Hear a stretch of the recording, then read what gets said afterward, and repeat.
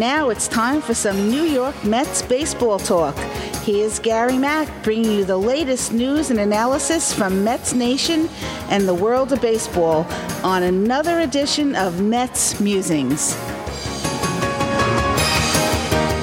And hello and welcome to another edition of Mets Musings number 299. And we did try to do something different tonight, and it's turned out to be a total disaster. So please bear with us. If you tuned in before, you probably are not going to tune in again. And that is, we tried to go live using another application.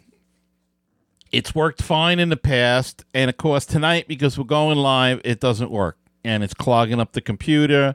And so now I have to do it this way, and I'm not very happy about it. But it is what it is, and we'll try to muddle on through. We have a big announcement to make, and let's get right to that. Mets Musings is going video, and that's why it's so important to try to get this program to work in conjunction with Sportscaster.live. Because it's going to be a completely different show if I can't. And I want to deliver the best product that I can. And right now, I'm not going to be able to do it doing it this way. But it is what it is. And so that's part of the announcement. We are going live on Thursday evenings. We've joined the 365sportscast.com site. That network there. It's a brand new network started. And as I said, we'll be live on Thursday evenings at 8 p.m. And we'll be using Sportscaster.live as the stream host. And of course, Mets Musings will still be available as an audio podcast on BaseballTalkRadio.com as well as on iTunes. So don't be concerned that you're going to lose the audio version. This is just something new. We're trying to stretch out a little bit and try something a little different. And the good people at 365 asked me if I would like to be a part of it. And it's a new network started by Mark Rosenman, who wrote co-authored the book Down on a Corner, a book about Kindness Corner. He's been on this show as a guest, and pleased to join with him and others to form this new network and to be a part of this new network, I should say. And you see the logo right over my shoulder there. And so we are still in a beta phase, and we'll be trying to sort things out over the next couple of weeks. The official launch of the network, I believe, is October 1st.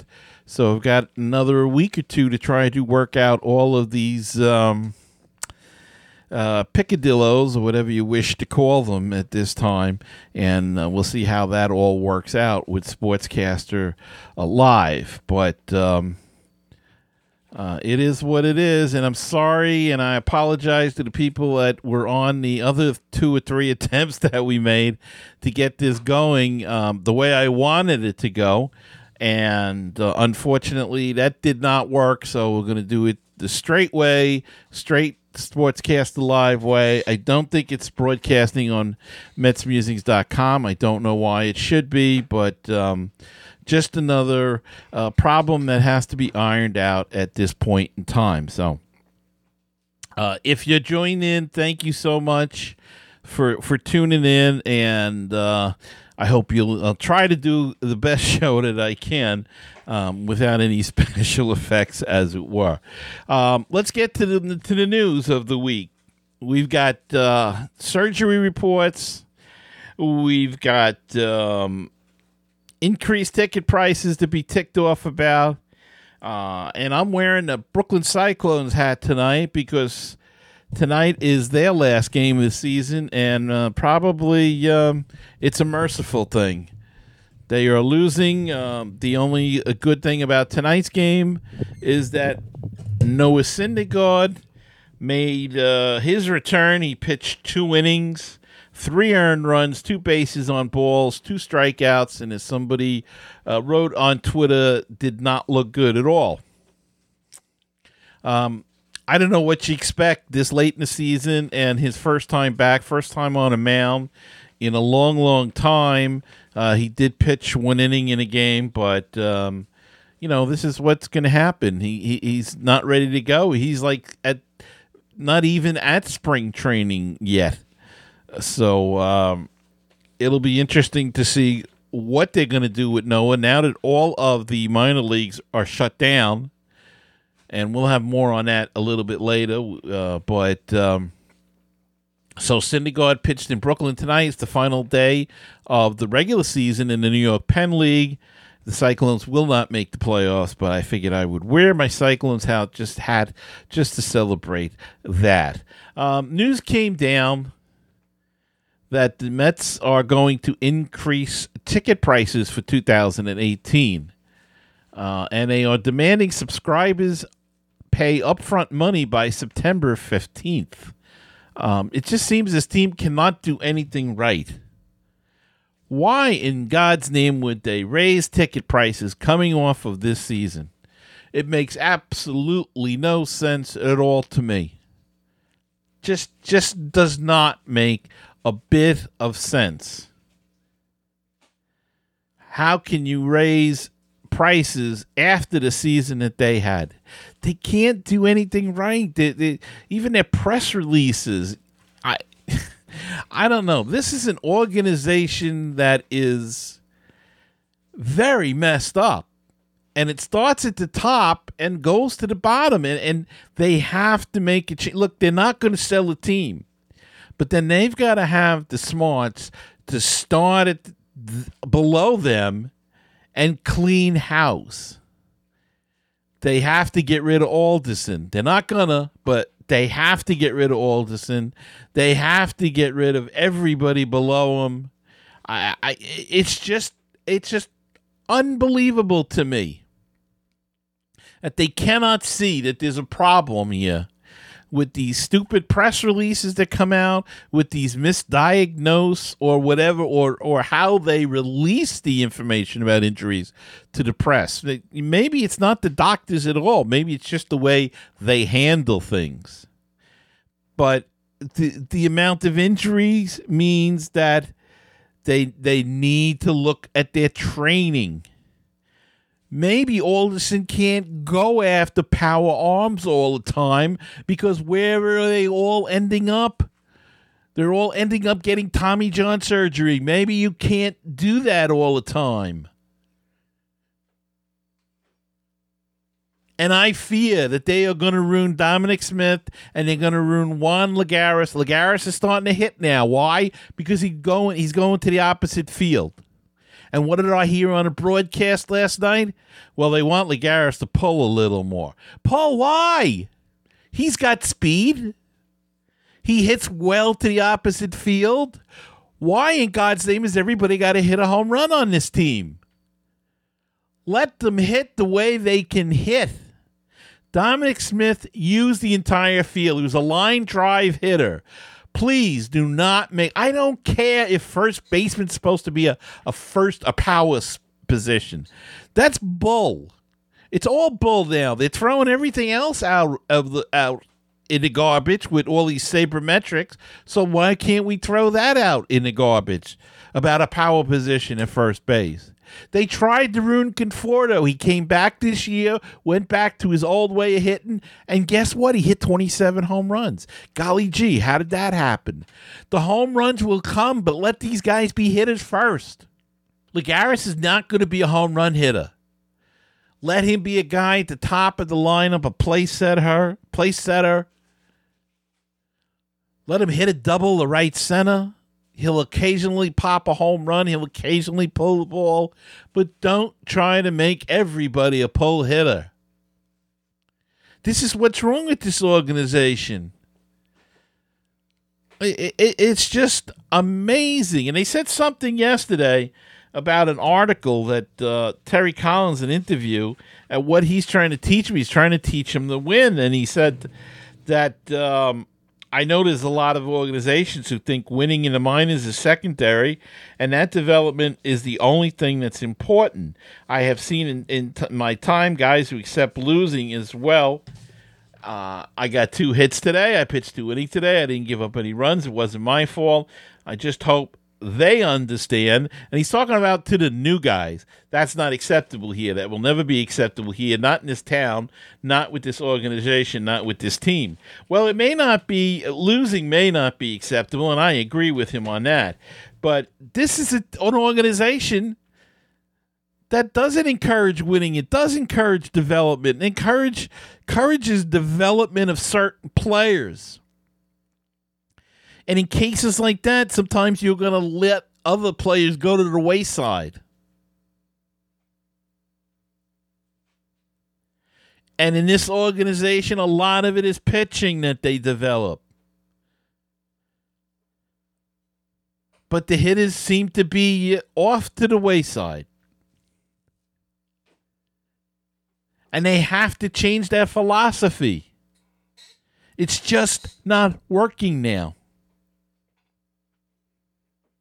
Look at the year the minor leagues had, and I'm going to go in a little bit more in that later, but none of them are in the playoffs except Binghamton. One team. They're not teaching them how to win. And I've spoken to managers, I've spoken to coaches, and this organization pushes development over winning. And it's tough for these managers sometimes because they're competitive.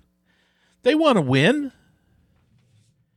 but they get their marching orders from upstairs. And we know what upstairs it means. That means Sandy Alderson. And I just think he's got to go. And from the mind of Sandy Alderson, the latest boondoggle was this, that he's happy with the catching situation. Are you happy with the catching situation? Are you happy with Travis d'Arnaud out there every day? I know he's been hitting a little bit more. I'll tell you the truth. Right now I have more faith in Kevin Plawecki because he's a different ball player since he came up to the majors this year. He's hitting the ball better. His defense looks better. His throwing looks better. He's thrown out a couple of guys. He's thrown other guys out that either Cabrera dropped, or Cecchini missed the ball, or Reyes dropped the ball, or Rosario, because a lot of these guys are out of position, which is another thing they got to look at in spring training and teach these infielders how to straddle a bag. What is it to straddle a bag? Why do you got to stand in front of the bag? I cannot understand how badly fundamentals are taught.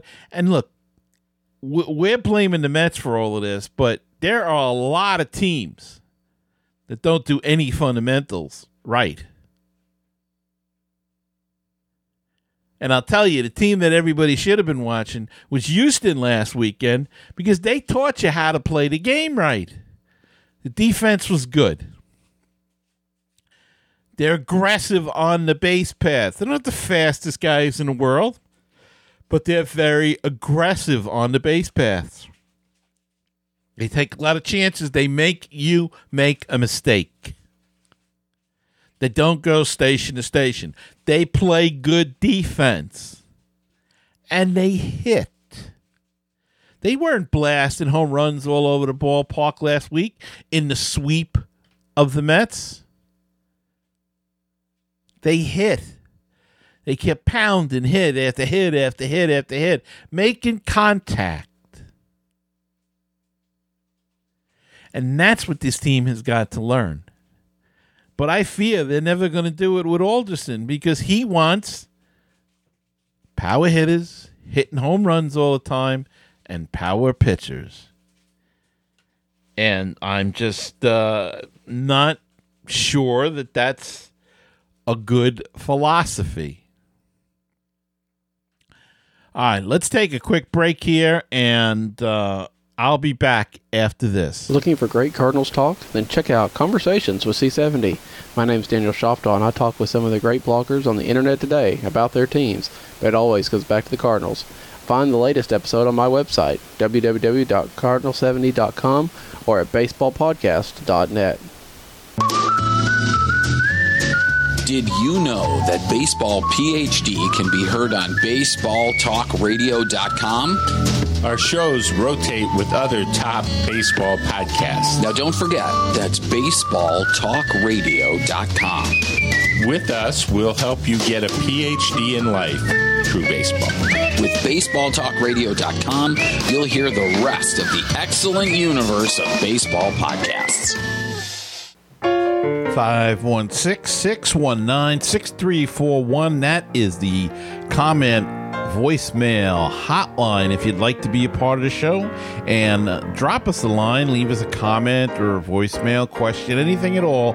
Call that number 516-619-6341, or go to metsmusings.com and click on that widget in the middle of the screen, and that's a speak pipe, and you can leave a voicemail right through your computer through your computer's microphone.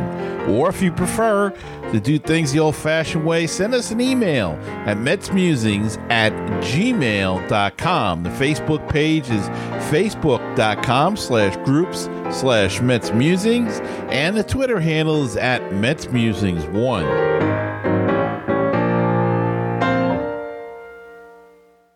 With all the Mets news, it is the news from around the world and around the corner. Here's Gary Mack. And I'm back, and just want to go back to the ticket prices, if I would. I mean, how nuts is this? Are they expecting people are going to pay more prices? If you look on some of the Twitter and social media, people are not renewing. They don't want to renew it and up a price. They'll just buy tickets, and look, if this team gets off to a poor start next year, there'll be plenty of bargains galore to take advantage of. Now, I don't know how much the increases is. I don't know anything about it. Tried to find an article on it, and all I was able to find was some social media things by season ticket holders who got a letter, and this is what they're reporting. But it's mind-boggling. And to announce it now, I want the money by September 15th. And I understand that they're calling people, trying to get them to renew season ticket holders. And if you were ever a season ticket holder on the list within the last couple of years or whatever, they're calling you as well to get you interested. Geez, I don't know, folks. It's just, it's beyond head-scratching at this point. I think they need a new public relations guy, too. I think it's time for Jay Horowitz to retire and get somebody younger in there, because they keep screwing up, and it's got to be coming out of that office, some of it. Some of it's got to be coming out of that office. So we need a clean sweep. And I hate to see Terry Collins go, because I don't think this is any of Terry Collins' fault. But somebody's got to pay, and Dan Warthen's got to go too. Somebody's got to pay for these injuries to the pitchers. Maybe the Warthen slider, as I've said many times before, isn't good for these guys' arms. And I think he's ruined Steven Matz completely. He might have ruined Matt Harvey as well. So time to clean these guys out, just get them the heck out of here. And let's start over again. I mean, you still got a decent enough core. By the way, the Mets are ahead 3-2 in the fourth inning for Matt Harvey. And guess what? They took the lead, scoring 2 runs on a walk and 2 doubles. 2 doubles and a walk. No home runs. Home runs are overrated. This uppercut swing and getting the ball in, I don't care what the numbers show. I don't care if it shows a strikeout is another out. That's baloney. Because if you make contact, something can happen. And if you strike out first and third, 1 out, like let's give a thing for you sabermetric guys in there. Maybe somebody can answer me this question. Strikeout's just an out. Doesn't matter. First and third, 1 out. Guy's up, strikes out, 2 outs. First and third, 1 out. Same guy's up. He hits a fly ball, the outfielder run scores. So which is better in that situation? A strikeout or a fly out? Well, it seems to me the fly out is better because you put a run on the board. So by telling me that a strikeout is as good as any out, take the same scenario with no outs. And managers will say, I'd rather have him strike out to hit it to a double play. Well, I think I'd rather have the double play and the run in than hoping that if he strikes out, you got 1 out and you got a guy coming up that hopefully can still drive in the run. At least you got a run on the board. So I don't buy this whole thing about the strikeouts is just the same. It's just a regular out. It doesn't go that way. I'm sorry. But I don't believe it. All right, let's take a look, because it's a long list here with the MASH report, the medical report for this week.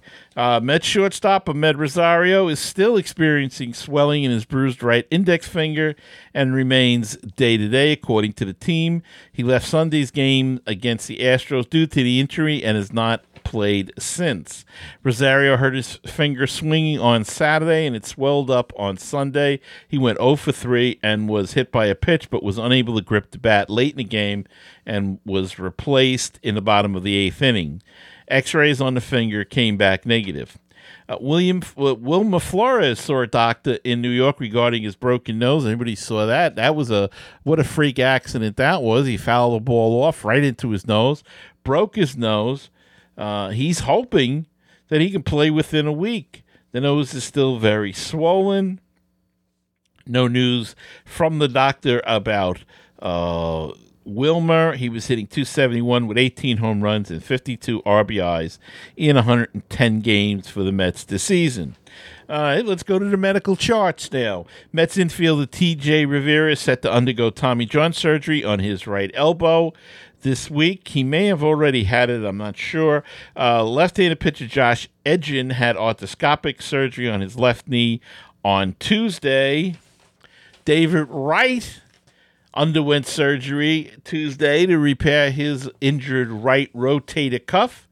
There is no timetable for Wright's recovery, which has to be viewed in context with his other injuries.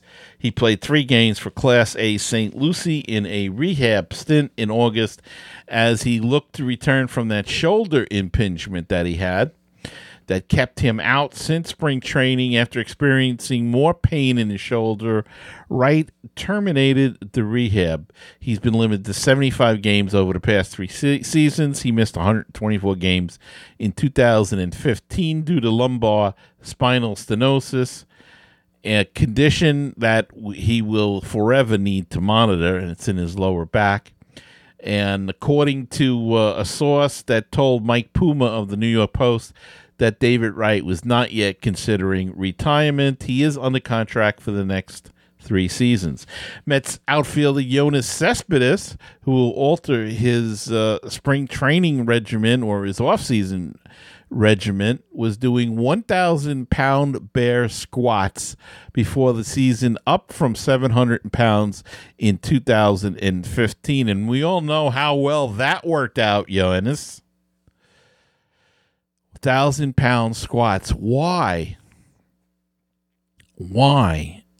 Before suffering a season-ending hamstring injury last month, Cespedes, who dealt with nagging lower body injuries this season prior to the season-ending one, said he'd adjust his workout regimen to focus on being more athletic. I want to become more flexible, more athletic, have less bulk in my legs. Cespedes told the New York Post, I want to do less weightlifting. I'm going to do some different things. I want to do yoga, more stretching. I want to be lighter. I want to come around in at around 210 pounds and lose about 15 pounds. Well, now he's heading in the right direction, and maybe Mr. Syndergaard and all these other guys need to take a page out of his book and come in baseball shape, please. More flexible. Don't lift the weights. 1,000 pounds. Why? All you did was build up muscle, and the minute you went to run, there goes the hamstring. But at least he learned, hopefully, from his mistakes, and it'll work next year, hopefully. Michael Conforto still pains me when I see that, and to talk about this surgery. He underwent surgery on Wednesday in Los Angeles to repair a torn posterior capsule in his left shoulder. Conforto is expected to miss roughly 6 months. Mets GM Sandy Alderson said on Tuesday, adding that the team should know more in about a month regarding a potential timetable. So why did they say again?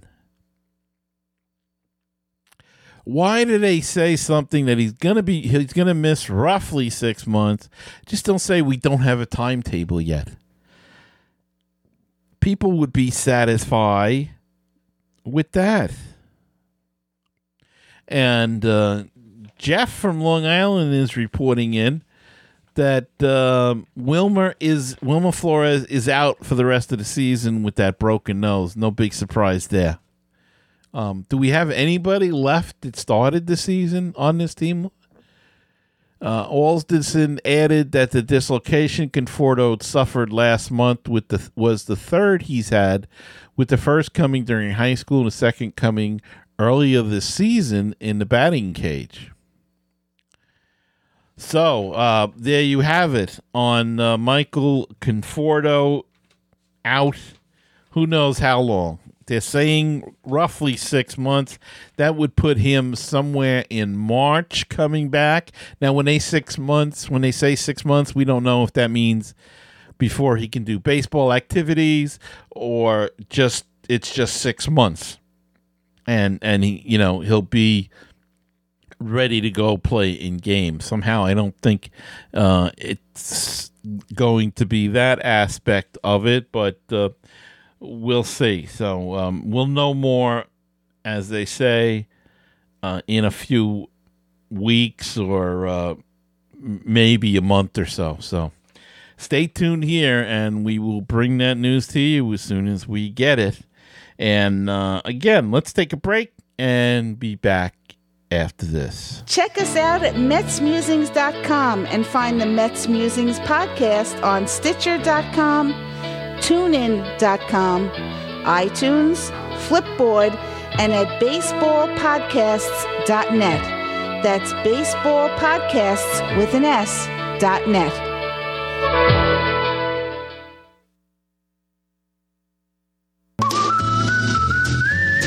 Did you know that Baseball PhD can be heard on BaseballTalkRadio.com? Our shows rotate with other top baseball podcasts. Now, don't forget, that's BaseballTalkRadio.com. With us, we'll help you get a PhD in life through baseball.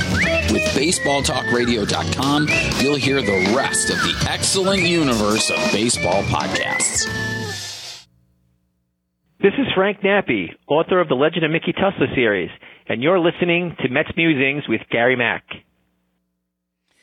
And I'm back, and if you missed the announcement earlier, we are going video with Mets Musings. Still going to do the audio, but we're going video, and we will be doing the show live at 8 p.m., 8:05 maybe, on a Thursday evening. Just like we are right now, and not the way I wanted to do the show again, but what the heck, we're doing it, and I'm going to try to do the best show that we can each and every week. It's going to be a little different in the offseason because, a lot of news doesn't come out, but we'll try to do something, maybe dig up some old interviews that we did that were interesting that we can replay, and maybe bring on some guests to just talk baseball over the winter and fill it in with Mets news whenever it comes about. And got some authors that have books coming out that I'm sure would be glad to come on, and we'll be glad to have them. So we'll figure it out as we go along, but I hope you'll stay with us all year as you have in the past, and it's greatly appreciated. Okay, down on the farm, let's go.